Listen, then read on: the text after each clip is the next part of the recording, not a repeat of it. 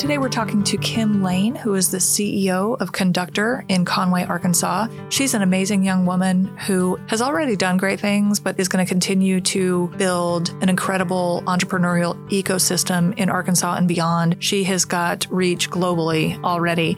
She's a very positive, warm, optimistic person, and I really appreciate that. I tend not to be that way, but I'll work on it. I'll start meditating, and I need to start being more positive and optimistic because I tend to focus on the problems and the negative.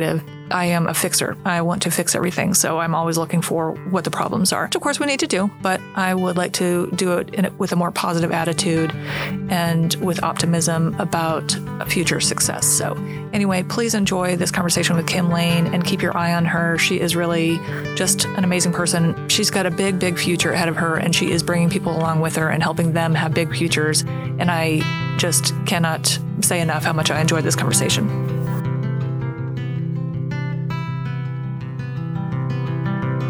What is going on with you? There's a lot going on right now. So, CEO of the Conductor, and that has just been so fulfilling. And I could go into depth on any number of matters there, but something I'm really excited about right now with the Conductor, at least, is our Connect Growth Accelerator. So that's a partnership with the AEDC. We bring in Arkansas-based companies that are kind of poised for growth and teach them how to scale Connects. And so that, it sounds like, okay, well, duh, every single company wants to grow, but it's really a paradigm shift when you go from thinking, okay, I'm going to grow my company and we're going to hire a couple of employees to, oh, we are going to seriously scale this company. We need to have the infrastructure and processes in place to do that. Like if I hired 20 people today, what would my company look like? And we've had really, really good feedback about that program. So we are about to finish the second cohort there, but that's one of those things where you can just really see the needle move almost before your eyes, which is really outstanding. One of the companies in the program is going to hire 20 new people this year. So just things like that, just total job creation, economic development within the state. We're doing a lot of other cool stuff with the Conductor. We are the Conway Corporation. You might have seen this, but Conway Corporation, so they made a multi-million-dollar gift in the form of a free co-working space. So it's going to be in the current City Hall. And we're talking right now with the architect to totally redo City Hall in Conway. And it's right in the center of downtown. And it'll be Conway Corporation. This is sort of their deal, but the Conductor is going to administer the space, and it's going to be completely free co-working to the community, which is sort of unheard of. Super, super excited about that because it creates kind of a landing place and a physical community for people who are getting their feet on the ground. The second floor of the space is going to be scale-up space, so for companies that are growing with a couple of employees. Anyway, super excited about that. And then personally, I recently actually launched an LLC. And I've been doing a good deal of entrepreneurial ecosystem consulting on the side, so primarily with the Kauffman Foundation and with Facebook. So lots going on here. Wow. Yeah. I mean, I don't even know where to start with all this. So, and just to clarify, Conway Corp is basically, that's a city, like they own their utilities and all of that, right? Yeah, that's the city's public utility. So Richie Arnold is the former CEO. This gift is in honor of him. So it's going to be called the Arnold Innovation Center. And it's just been a completely collaborative project. And I think this is customary for Conway Corporation to make a gift on behalf of the CEO who's stepping down. And the details, I'm just going to be frank, the details on that history, I'm not quite clear on, but I do know that this is also part of the Conway 125 campaign, which is under the Chamber of Commerce in Conway. The startup place was part of that. So this is like a collaboration of Chamber of Commerce, Conway Corporation, Conductor. Now the city of Conway is involved because it's going to be in where City Hall is currently. It's just a kind of a beautiful collaboration, and it's going to completely benefit the entire community. Yeah, there are just some amazing things going on in Conway. I feel like it's just growing. Yes, constantly. Yeah, and I was just having this conversation. It is really amazing. The chamber is so to be commended, but they have focused a lot on quality of place. And, Conway is one of the most affordable places in the entire nation to live, which is awesome. But then we also have like this amazing trail system. And we were the first city in the state to get a bike share program. Our median age is like 27. And over the last decade, our workforce has become increasingly more diverse and young. So it's just a really, really good place to live and work. Do you find that there's been an increase of graduates from Hendrix and UCA who are deciding to stay in Conway, whereas before they may have spread out and gone elsewhere? Definitely. Mm-hmm. And, and that's the interesting thing, too, about like the millennial generation is they care so much about quality of life, quality of place, that that matters to them a lot of times more than the actual job that they're working.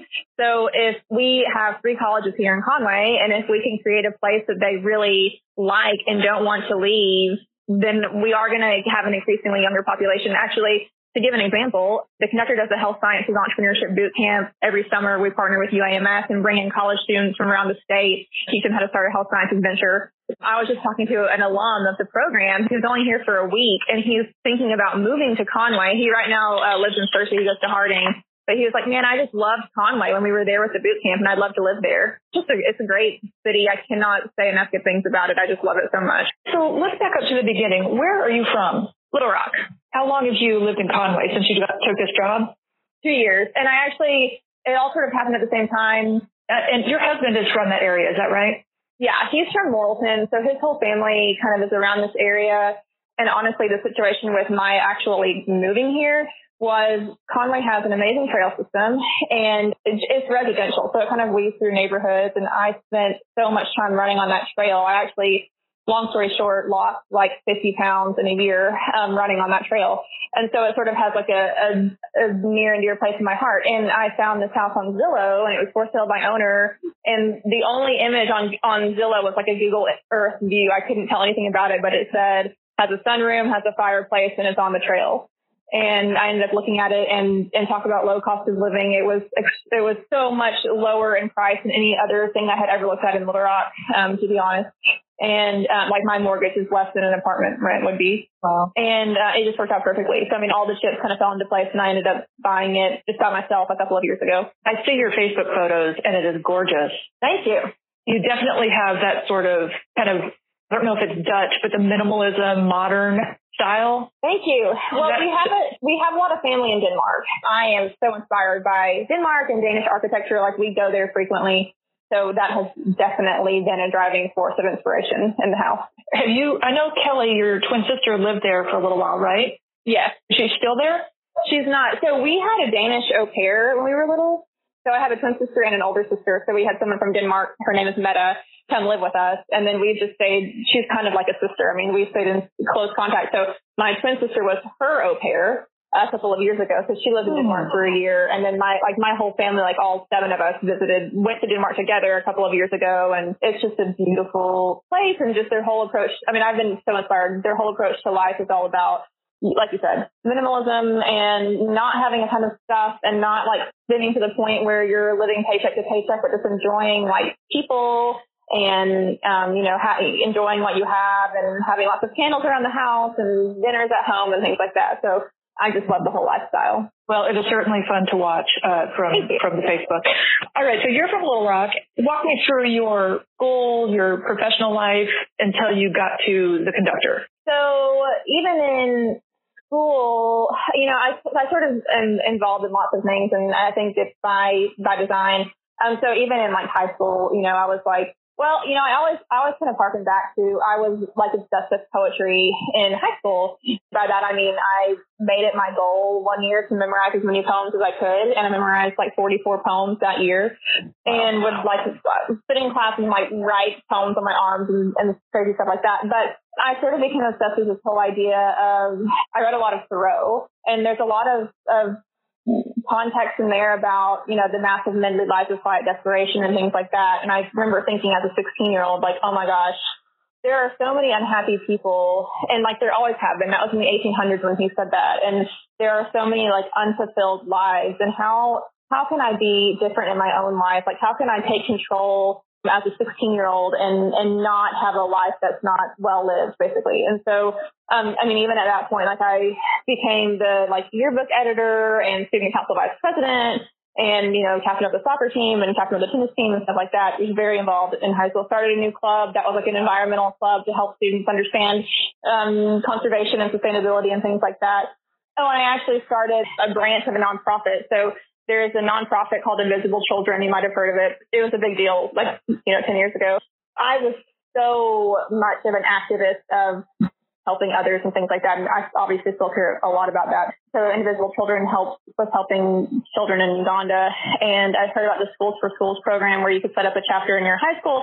And so I did that. And like the Indivisible Children people came to Lutheran High where I went to school, and it was this big rally. And anyway, so then fast forward to I went to U of A freshman year, and Indivisible Children actually had like a new nonprofit kind of arm called Liberty in North Korea. And they reached out to me kind of being like, hey, Kim, we remember you from high school, and do you want to start this new kind of chapter on the U of A campus to help refugees from North Korea? I did that. My twin sister and I ended up transferring to Hendrix for our sophomore year, and it was just sort of like entering this entire world of like-minded people. It was really, really awesome. And so at Hendrix, totally loved it. Studied English and anthropology, and I sort of have this obsession with people and what makes people do what they do, and why do cultures exist, and how can we work together for like the common good of everyone and things like that. So totally loved that. Did a lot of nonfiction writing because that's sort of my passion. Like, again, what are people's actual stories and how can we learn from each other? And was also the editor-in-chief of the newspaper at Hendrix. And so that was just all so fulfilling to me. I also had a lot of internships at Hendrix. So I interned at Heifer International, was my absolute dream job at the time. And then I had a great experience as an intern there. And then I interned at the Clinton Foundation. I interned at the Arkansas Times, and then was a freelance editor or a freelance writer for them. And then studied in London with my twin sister for a semester, and I studied Shakespeare in London. And then I interned for Tales from the South, which is like at the time, I don't know if you remember, but it was like a radio series or a speaker series where people would share their true stories. So it was really perfect for me. Mm-hmm. So that was my college background. Are your parents activists? I mean, besides the poetry and reading, do you think there's something else that kind of influenced your desire to live a full life, to protect the environment, or, you know, all the things that you are interested in, people? Mm-hmm. That's a good question. I don't know. I mean, my dad is definitely a poetry lover. I think that's sort of what planted that seed. But I don't know. I just have always been really passionate about stuff like that. Like, how can we help each other? I really, really do believe in just like the good of all people, and that, and you've probably heard me say this before, but I'm a big believer that every single human being has value. And I think we can all learn from each other. I don't know where that came from. You know, most of my family lives in Washington, D.C. So my dad's family is from Fayetteville, but like all of his brothers and sisters moved to D.C. So I grew up going to D.C. and hearing these like amazing stories of, like, my aunt and uncle met each other in the White House, and one of my aunts, and I think I was very inspired by my one aunt. She was an editor for the World Bank. And so, I mean, we used to grow up like visiting the World Bank and like hearing what she did. And she actually marched in Washington for women's rights when she was like my age. And so I was always just so inspired by that. Like, I guess just the whole idea of every single human has a voice. And like, if you see a problem, well, by God, go find a solution to it. And, you know, my dad's a small business owner. He owns his own optometry practice, and he also fought in Vietnam, and like he did a lot of really commendable things in the Air Force. And, you know, my mom is also a strong professional woman. So I don't know as far as the activist part goes, but I was obviously really influenced by my parents. Have you had to overcome struggles, insecurities, fears to be able to do what you want to do? Or do you feel like you're a natural speaker, leader, public figure? Mm-hmm. Yeah, I don't know. You know, it's something I think about a lot. Like, what is it that makes people like quote unquote leaders? And and I talked to my mom about this even recently, but my entire life, like if there's ever a time that someone's like, hey, we need someone to step up, man, my hand was raised immediately. So, I mean, I just have always wanted to be like, hey, give it to me, pass it to me, you know, whatever. Even in sports, like as a very, very young kid, I was like, always had to be the one with the ball, like running the fastest scoring goal, or I would get mad at myself if I wasn't like perfect. So, I mean, I don't know. And I don't know where that came from. And my kind of like perfectionist personality in that regard is very different than my twin sister. And she's also, I mean, she's extremely, she has so many talents, you know her. But she comes from like an artistic background, very creative. And so our approaches are completely different. So anyways, yeah, I don't really know where it came from. Yeah. Well, it's great. And I do think that some people are just sort of, it's an inherent gift or power. And then in others, it can be learned for sure. Even in high school, just like I remember that I was just really like different than a lot of people. Like I think that I really liked everyone. And so I think people like you when you like them kind of thing. So, I mean, I had a lot of friends, but everyone was, man, that girl is a hippie. Because again, I had poetry written all over my arms, and I would wear like the tie-dye everything and like talk about recycling all the time. But I always kind of felt like, well, I don't think I'm a hippie. But like, it was like I didn't really fit into any group, but I was sort of okay with that. Like, I was okay being very much like a free thinker. I read something in Emily Dickinson, and like, I'm pretty sure, I guess it's Emerson actually who said to be great is to be misunderstood. So I always felt like, man, I'm just going to be like this change agent and do my own thing. And I've always just felt totally okay doing stuff like that. So after Hendrix, what did you do? First job out of school was, so I wanted to be an editor. Like, that was sort of my goal, like this whole storytelling, become a journalist.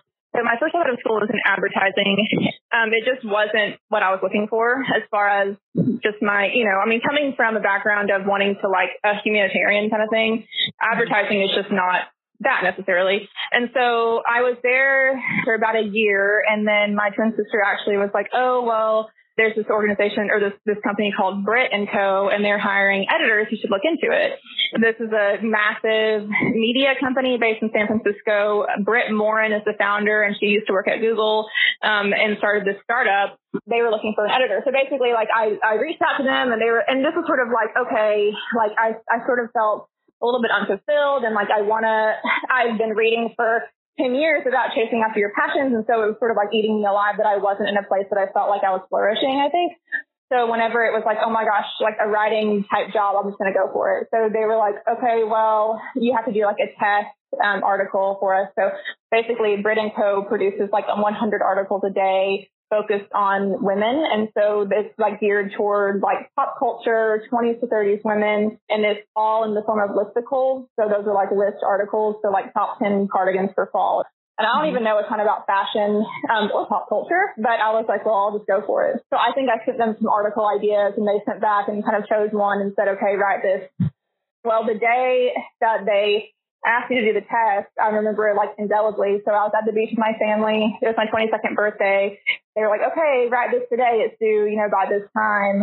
And I was like, I'm doing it. So spend the whole day like on the beach under an umbrella, writing this article on second day hairstyles, and submitted it to them. And they ended up publishing it. And it was like one of the most read articles on the website. It got 250,000 page views in the first week. So they brought me on as an editor. That was awesome. So basically, I quit my full-time job to go do that. I also was doing like freelance writing for some other publications in town. That was kind of a crazy deal because I was like, well, how, can I be like, a full-time writer for you, a full-time editor? And it was like, yeah, that would be 20 articles a week. Well, it takes 4 hours an article. But at the time, I was like, I'll do anything, and I actually like calculated one time like what I was making per hour. And it was like hard to live on what I was making basically. But I was so happy that I was like doing what I loved.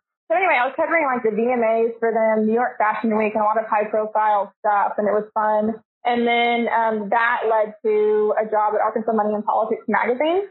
Mm-hmm. So that's how we met, actually, Eric Francis. Mm-hmm. So they basically were starting their online platform, and they didn't, prior to this, they kind of just published the magazine articles on there. And so they hired me and kind of were wondering, kind of knocking around ideas of what online might look like. It seemed like a really fun challenge to me. And so it was like figuring out how to produce new content and things like that. But I was fresh off of this Brit & Co. job. And so I was able to use a lot of the methods that they use as far as getting contributor stuff. So I started finding contributors to write for Arkansas Money and Politics. And of course, you're familiar with that.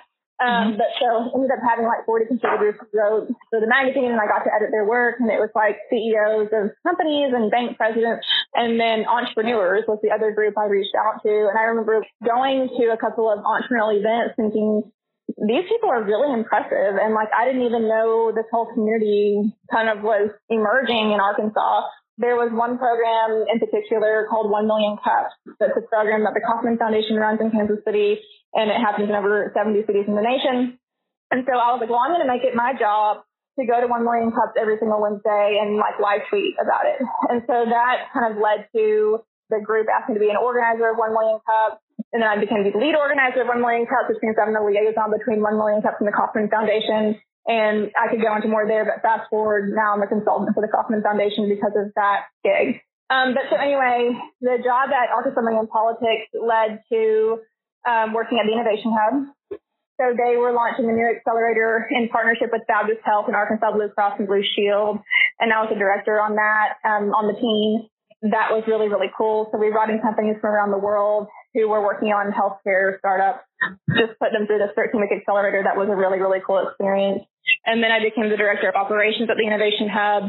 And that role, that was sort of a transformational role for me too, because I was sort of like looking at our partnerships and the impact of the Innovation Hub and like how do we reach more people?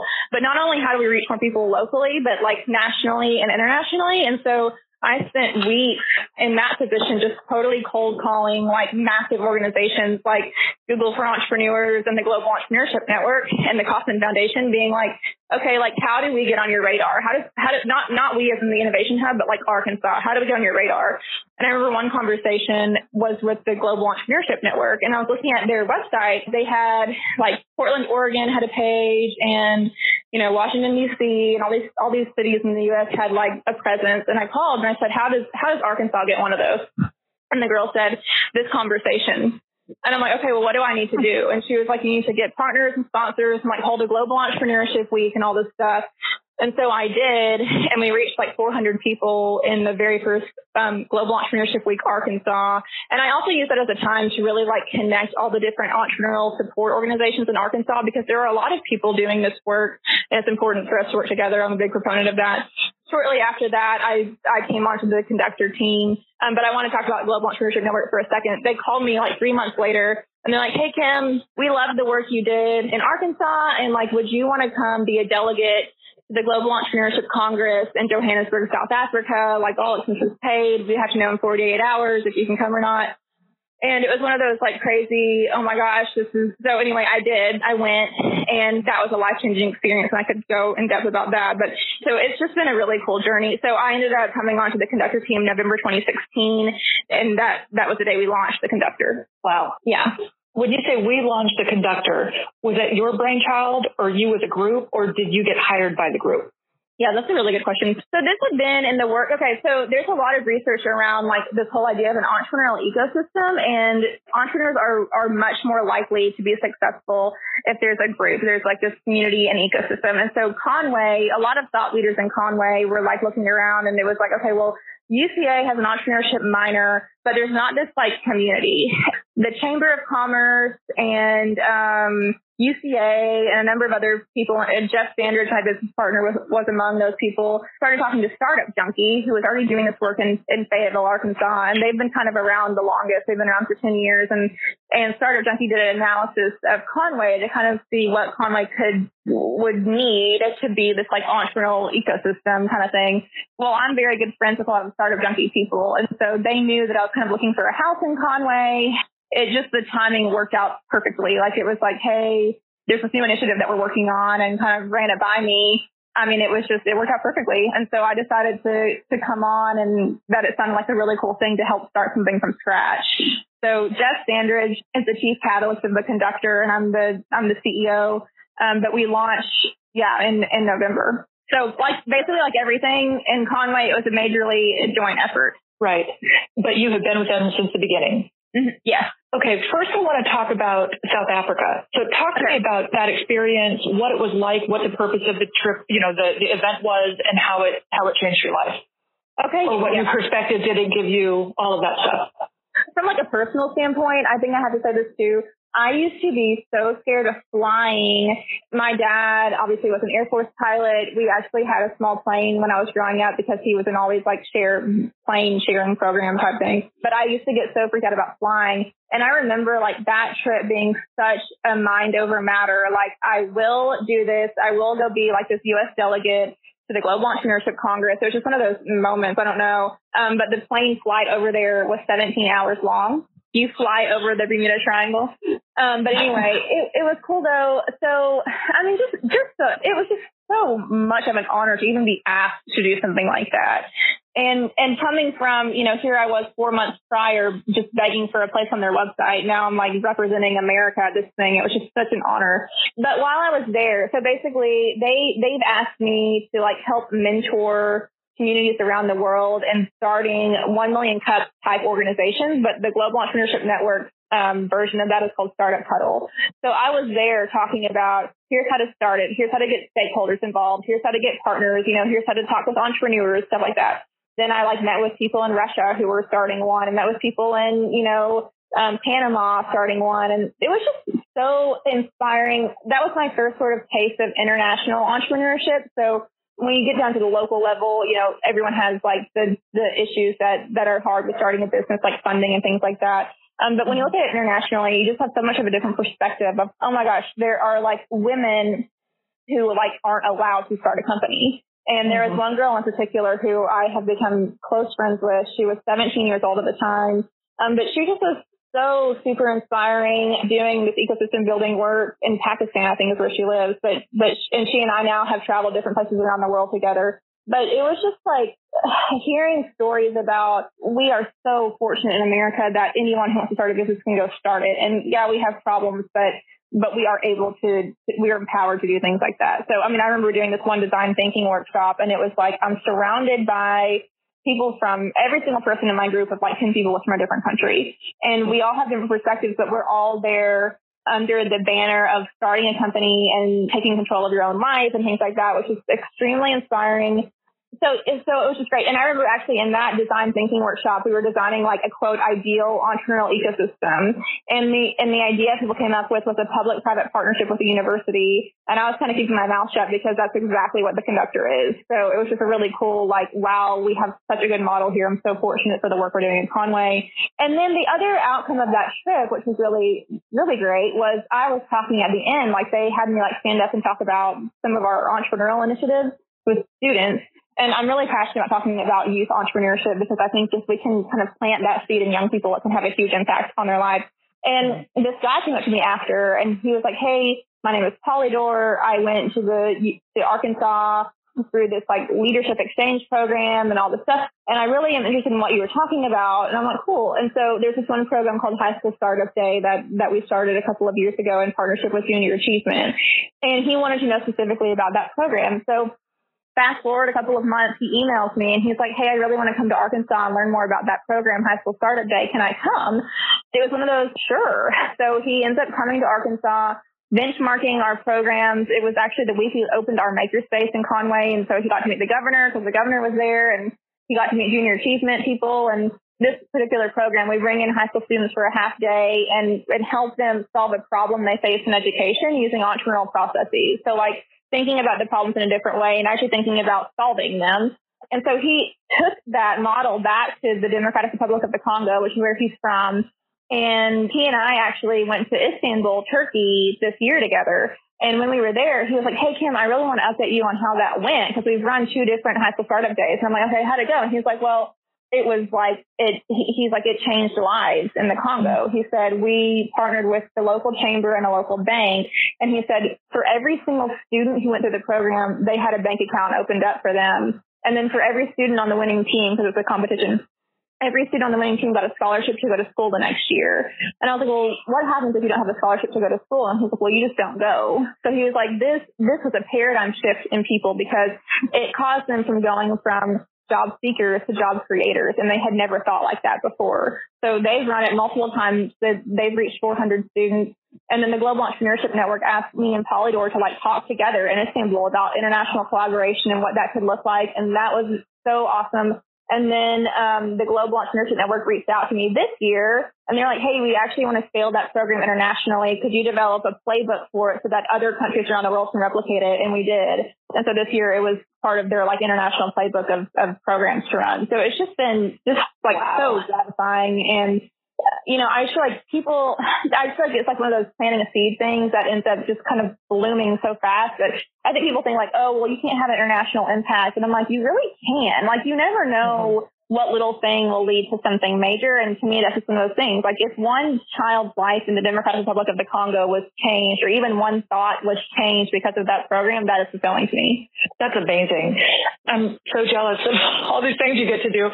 So you and I have had a private conversation about diversity. Talk to me about diversity and how we can create better diversity. So this is something that I'm so passionate about. And that is because diversity and inclusion are just so, so important. It's one of those things that unless you're actively talking about it or actively like being an advocate of, I think that things don't change. And so actually the Kauffman Foundation does so much research on this. And we talk a lot about reducing barriers to entry for people. And that can even be, if you don't see anyone starting a business who looks like you, sometimes the thought is that you can't start a business. And so to me, it's the role of these like ecosystem builders to make sure there's a diverse group of people at the table, at events and things like that. But just the other part of this is funding. And that's probably the biggest thing you'll hear or research if you look up like women in entrepreneurship is this humongous funding gap. And I was just talking with someone about this today because people are like, well, why is it that women don't get funded? And there are tons of different reasons. And, part of it is because most of the venture capitalists are men. There is a disconnect a lot of times in women pitching their companies and male investors not resonating with what the company is. And I'll give you an example. So there's a great Freakonomics podcast. It's called the Taboo Trifecta. And these two sisters developed a product, like a feminine product for basically this period underwear. I think that's even what they call it. So it's for like their older sister was a surgeon and she like had this leakage problem and said they wanted to develop a solution for her. It was a great idea and they did tons of research and like developed this product and it was environmentally friendly. So now here they are pitching this to teams of male investors.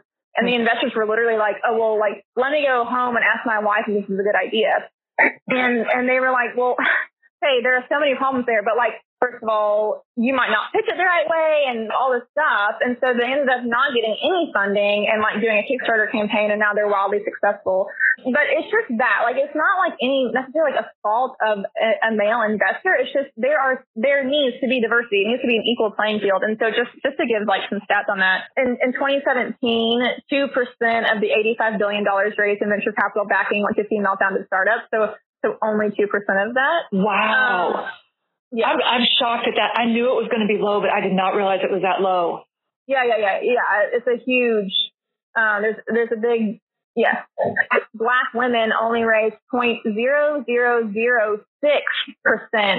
the $424 billion in tech venture funding since 2009. So it's definitely a huge problem. So in numbers wise, that means that all women teams received $1.9 billion of the $85 billion invested by venture capitalists last year in 2017. Yeah. And that is a bit better than 2016 when female founders only had 1.9% of the funding. So it is a huge issue. And it's very complex, like I was saying. And something else that's interesting just in terms of like women in leadership positions. And I just read this the other day and was just like shocked that fewer women run big companies than men named John. So, it's a systemic problem. And here's my stance on it. Like, I'm big on like proactively talking about it. It is a big problem, but to me, like, I can't change what's going on in New York. Like, I can't change San Francisco. I can't boil the ocean, but what I can do is make a difference in Arkansas. So, and I'll give you an example. I just did this big Women in Tech talk in Northwest Arkansas, the Women in Tech conference. And I was talking about it. I just said, guys, like, if we're talking about an equal playing field and the importance of individual voices. And like you hear about like, okay, well, like an all male team like that. I don't even remember what car manufacturer it was, but it was like an all male team designing a car and they brought a female on the team. And she was like, oh, well, like that cup holder wouldn't work for my kid's cup. And it was, oh, well, let's restructure. And it's just like, it's not, again, like it's no fault of anyone. It's just, we need different voices around the table for diversity. So I'm doing this talk about like the whole idea of, and this is really intriguing to me about entrepreneurship in general, like our world has shifted from, in the industrial age, if you think about it, it was all about scaling one person's ideas. So we had factories and we had, assembly lines and everyone's doing the same exact task all the time. And you kind of like lived and breathed under this person who's typically a male. And now the world has shifted to a much more like connected age where it's more dependent on your own social network, personal network, and you are more empowered to make a difference in your own life. And I've had so many conversations with women who will like come to me and they're like, okay, well, I want to start this or I want to do this, but like, I can't. And I'm like, well, why can't you? Well, no one gave me permission to do that. And I'm like, well, you don't need permission from anyone, but like, if you need it, here's me telling you to go do it. And I actually had a woman come to me months later, and she was like, I just want you to know, I actually had her over to my house for coffee. I love having people over for coffee in my house. But, we had this conversation, and she came over, and she's like, I just want you to know that coffee had changed my life. She's like, no one had ever told me that. She's now gone on to like start a number of different organizations in her hometown, and like she has a different life. But anyway, I'm doing this talk in Northwest Arkansas, and these two females came up to me and they were like, we had no clue this was such a big problem. Like, what can we do to help women? Is it like, invest in women, or what is it exactly? And so it was just one of those things to me, like a kind of a light bulb moment where, wow, just talking about it makes a difference, because people don't realize that women only get 2% of the venture capital funding. I think the only way to change that is to be cognizant of it and like think of a way to proactively make it better. And speaking of, I guess, tapping into resources, I've been in Arkansas for 21 years, and I have always thought we could be better. I feel like there's so many untapped resources, human resources in Arkansas, and there's just no reason that we always have to be next to last in this country on anything. We don't have fewer, smarter people than New York does, or less talented people than California has. And so what do we need to be doing in Arkansas to really start tapping into those resources and making improvements, whether it's in education or technology? Do we want to be the next Austin? I mean, I don't know what that really means. I'm rambling a little bit. Well, I just feel like we're just low on all these lists, and there's no reason for it. I agree completely. And, that's my thing, too, is like making a local impact. What do we do to change that? I'm on the board of the Arkansas Fellowship, which is a really cool program that kind of connects college talent with high-paid, 2-year high-paid fellowship at a tech company or something like so, like Apogee, Dillard, the Conductor are all on the list of host companies there. But keeping good talent in the state is so important. Obviously, there's been this brain drain. And speaking of like Austin and things like that, like, why can't we be that? And I'm big on like, why can't Conway be that? We are, if you're talking about starting a company now, there are tons of free resources for entrepreneurs. We're about to have free co-working space. You can have a house that's extremely affordable, a great quality of life. Why can't we be that? And to me, there's no reason we can't. So I'm passionate about making that happen. And that's some of the work I've been doing with Facebook, actually, is looking at what's Arkansas doing in that regard as far as like connecting rising talent with tech jobs and what might that look like in the future.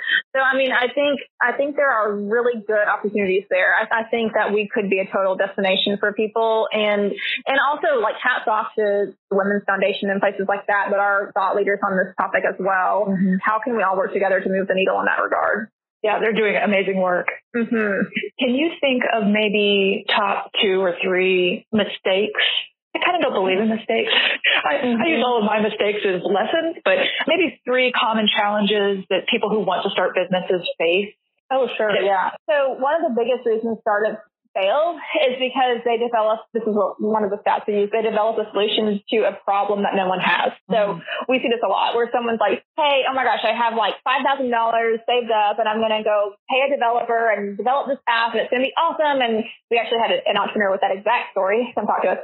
And we're like, well, before you start a company, it's best to go talk to potential customers and see if this is an actual problem. And like what you're trying to do when you're doing this customer discovery, you're not validating your solution. Like you're not going in and saying, this is my app. Does it look good? Because people will probably say yes. But if you say like, hey, is this a problem for you? Like take your solution out of the picture, try to validate your problem. And then we say there's a difference between a problem and a nuisance. And a problem is something people will pay for a solution to.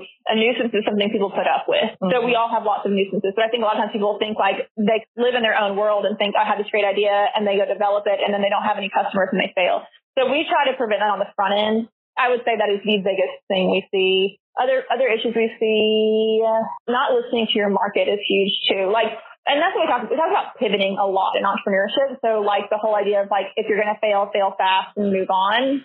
Like we have a lot, I can think of a number of people who it's like the market is telling them this isn't going to work. And sometimes people think, oh, well, the market's not ready. But sometimes it's like, well, it could be that this is just not the best solution for people. And so I think you have to be really cognizant of that. Some people will just keep throwing money at it until it's like a sinking ship. And sometimes it's best just to kind of like cut your losses and say, this was a great learning experience. And I learned about starting a company and like finding partners and dealing with tough conversations, but I'm going to like chalk this up to great experience and start a different company or something. So I don't know. We see a lot of that. I think the biggest takeaways are like, do your homework, do customer discovery, do market research. These are all free resources in Arkansas. The Arkansas Small Business Technology Development Center, the ASB/TDC, does free market research for people. It's an incredible resource. And then obviously the Conductor does free consulting. That's why we exist, because we want to help people start businesses, but we want them to do it without going into debt. And there are also tons of free resources for people, or tons of resources through like the SBA and the USDA specifically for rural entrepreneurs. And that's something I'm passionate about, is helping small businesses in rural Arkansas, because they can have such a huge impact in those communities. But it's sometimes hard to reach people who might not identify as an entrepreneur, but are small business owners. But anyway, so I'm passionate about that. I'm like looking for the solutions to these problems and helping mitigate problems before they're actually problems for entrepreneurs. My problem is that, and I would imagine you see a lot of this too, because I don't think I'm special, but I have so many ideas and kind of ADHD. It's really hard for me to just sit down and figure it out and figure out a way to make it work and make it profitable. Do you all provide mentors who can kind of keep us on task if we need it? Yeah. And huge hats off to my business partner, Jeff Sandridge. So he does probably like 3 to 4 consulting meetings a day with people. And so that's like, we have tons of return clients who come on a very regular basis. And it's just, anything from like, this is my idea. I have no clue how to get from point A to point Z. And we help map that out. Or even like, we've even had companies years down the road, and it's like, well, is this expansion a good idea? And we'll like dig into the P&L and like look at, is it a good idea? Sometimes it's just nice to bounce ideas off of someone. And like, I think like in the past, you used to have to like pay a consultant or something. And so that's what's nice about what we do, is we can help for free. And we also now have the perspective of having helped so many people. You do kind of see these patterns. And so you can help kind of put the missing pieces in place and also put a plan together. Like, we're big on planning and taking action and staying on task and things like that. And so that is totally something we do. How do you find your mentors? That's been awesome. So there's a lot of research also around like how having a mentor can really change the trajectory of a startup. And an entrepreneur. But that actually, we started out the Mentor Network when we launched the Conductor, and it's morphed quite a bit, probably from even what's on the website. But it was sort of our close contacts of people in Conway trying to think about like, okay, do we have like a HR person, a marketing person, a bank financing person who could help just lend expertise? And the Mentor Network, so whenever we have an entrepreneur who's facing a specific challenge or opportunity is the way we word it. So like if someone, like I said, like someone's like, okay, I'm having this major HR issue and I just do not know what to do. We'll sometimes bring the Mentor Network together for like an invite-only dinner or lunch. And the entrepreneur just says, like, it's very transparent. Here's my issue. What do you think I should do? And you get this room of experts who just give totally candid feedback. And I think that's one of our best events, because people leave with great feedback. And it's just nice, I think, to know that like there are people who altruistically want to give back. Like, these are volunteers who are experts in their fields who just want to see entrepreneurs succeed. I like that. And I say that because it's making me think about, I went to the Social Entrepreneur Boot Camp at the Rockefeller Institute that Startup Junkie put on a few years ago. We all had to give our pitches. And they just did not get mine, because I wanted to open a candy store to help pay for, Women Lead Arkansas. I did not think that through very well, but I had that, and they were like, well, what? What does candy have to do with women? And so, my colleagues in the audience are like, we get it, sister, rock on. But what was so exciting about that is, and I have always been plagued by insecurity, but instead of seeing it as a criticism and making me want to quit or, feel bad about myself, it really just made me think about things differently. And sometimes, and this is definitely true for me, sometimes I just need to hear something a certain way before I can actually get it, but it can change the whole trajectory. Right. And so I love this. And that's exactly what it sounds like with these dinners, is that you just get this kind of honest feedback or even pushback or encouragement. And it can really, I think, change the direction of a company. One of the questions that I want to ask people, and if you can't think of anything now, you can, tell me later if you come up with something, but can you think of a kindness someone gave to you just at any point in your life that is something you think about and remember? Yeah, man, I get like almost emotional thinking about that. So, I mean, like reflecting, I've said this a couple of times in this call, but just people and relationships are the most important thing to me. So like when I think about anything that I've even said on this call, as far as like, okay, going to what we've done with the conductor and going to these places around the world, like I just have so many people that I thank for that. I just think it's so important to invest in each other. Like I feel like I have had so many amazing people just like spend their time helping me. And I actually, Stephanie, this is at at Women Lead, I think, that I heard this idea of having a personal board of directors where like these are people who are kind of like in your court, it's not like you talk to them every day or even like say, hey, you're on my personal board. But it's like people who, if you have a challenge or something, you can kind of say like, hey, what do you think about this? And different perspectives and different ages of people and things like that. And that has been transformational for me because I do have this group of people who are like my mentors, and I bounce so many ideas off of them. But I'm thinking of like, there are certain people who, if I'm having something huge come up, I'll probably like wear them out with questions and stuff. But then, oh my gosh, I just am so grateful to them because it helps to have different perspectives, and you can kind of get in your own head about things, but having someone like lend a kind of an unbiased perspective helps so much. So I would say just people investing. Thinking back even to like, I think everyone needs someone to take a chance on them. And I'm so grateful to people who took a chance on me. Eric Francis was definitely one of those people for me. So I would say that. And, now for me, it's important for me to like give back in that way. And it's been so cool. Like I had actually at the end of one of our high school days, I had this really super bright girl from Parkview. She was a student, come up to me and she was like, hey, and I only talked very briefly at that event. She's like, hey, she's about to go get on her school bus. And she's like, I don't have any strong female mentors in my life. And like, will you be my mentor? And I'm like, oh my gosh, sure. So she and I actually did like a Google chat this week, and she's just like a really cool person. And she was like almost emotional on this call, just talking about like her future and where is she going to go to college and like what does her life look like. But like to me, just that kind of stuff is so fulfilling. So I just think investing in other people. Another person who's been awesome is Jeff Sanders, my business partner, my parents. But just taking time to give back to people. I know I'm rambling, but it's so important to me to do that. And I really think that's like why we exist on this earth, is to help make other people's lives better and to like work together to make a difference.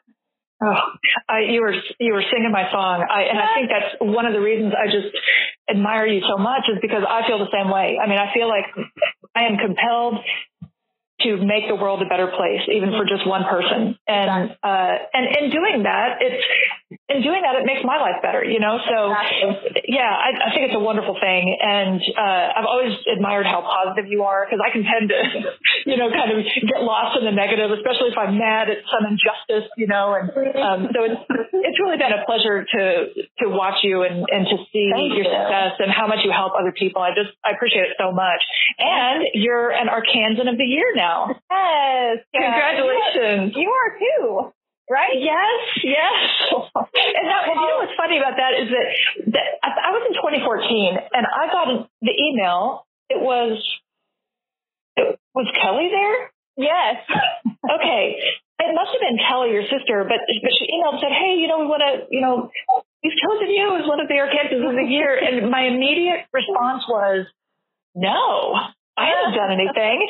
And it was and I thought, no, Stephanie, you're trying to teach women to get out there, to toot their own horns, to accept the praise or, whatever it is. So, and I think I wrote that to her too, that I immediately said no, but then I thought, no, I have to do this for women. So yeah. So, I had the same reaction. I think humbled is the best way to put it for me. Like, I don't know. Like, I just feel like I don't do this work for anything like that. I don't really know how to say it. It's not for the recognition. It's because I like care and I want to do it. So like anytime someone reaches out and like, hey, can we profile you? I'm like, really? Like, gosh, because I'm going to do it either way, Right. So it is always like really, I don't know. It's humbling. And I hope, to your point, exactly. Like, I hope that if anything, it's inspirational to other women that like you can do whatever you want. And there are women who will support you in your venture. You made me excited to be in Arkansas, and I'm so glad that you want to stay here. You mentioned earlier kind of the brain drain, people leaving the state to go for other opportunities elsewhere, and I'm excited that we're creating more opportunities for people to stay here. I have a sister, and she's at Yale right now, and I'm just like, oh, please come home, because she's just this amazing girl and woman, I should say, but and she's amazing, and I don't want her to go spend her talents elsewhere. I want her to come back here where we can be a part of it too. So it's very exciting. Tell me again, what's the name of your company, your LLC? It's just Kim Lane Limited Company. It was because this consulting, I don't know if I even mentioned much about it, but I'll be brief, but I was doing this like pro bono consulting for a number of clients, and they wanted to like back pay me for the work. And I needed to create an LLC for that consulting work. So it wasn't like I had any kind of like, I'm going to launch my business. It just sort of happened. So it's just called Kim Lane Limited Company. So I cut some stuff from the conversation that was just nothing that you would be interested in hearing. So I kind of jumped topics from her business to talking about the podcast generally and how excited I was about it. So that's where we go from here. I am so excited. I mean, there are just some really cool people on the list. So I'm excited to do this, and I'm excited to feature people who don't otherwise get recognized, but who should. Someone who is a cool human being. She owns Share the Love Kids Club in Conway. So she's a startup founder, but she also has 2 foster kids and 2 kids of her own, and it's just a super cool woman. Her name is Erin Connor. Oh yeah, please. And tell me again the name of the company or the business. It's called Share the Love, and it's like a cool, very Nordic feeling, like play place for kids in downtown Conway, but like super clean, cool, like thought-provoking things for kids to do. But it's just a nice little airy, sunlit space, and she's a super great entrepreneur. And we actually do a lot of stuff with her with the Makerspace because we teach STEM with her kiddos in there. So anyway, she's a really cool person. And I think, being a foster parent those people are to be so commended. And, but anyway, she has 2 adopted kiddos and a beautiful little family. So she's awesome. Cool. Thank you so much. I appreciate it. It's good to get to talk to you. Thank you, Stephanie. You too. Yeah, and just keep in touch with me. Awesome. Likewise. Good to talk. All right. Bye. Bye.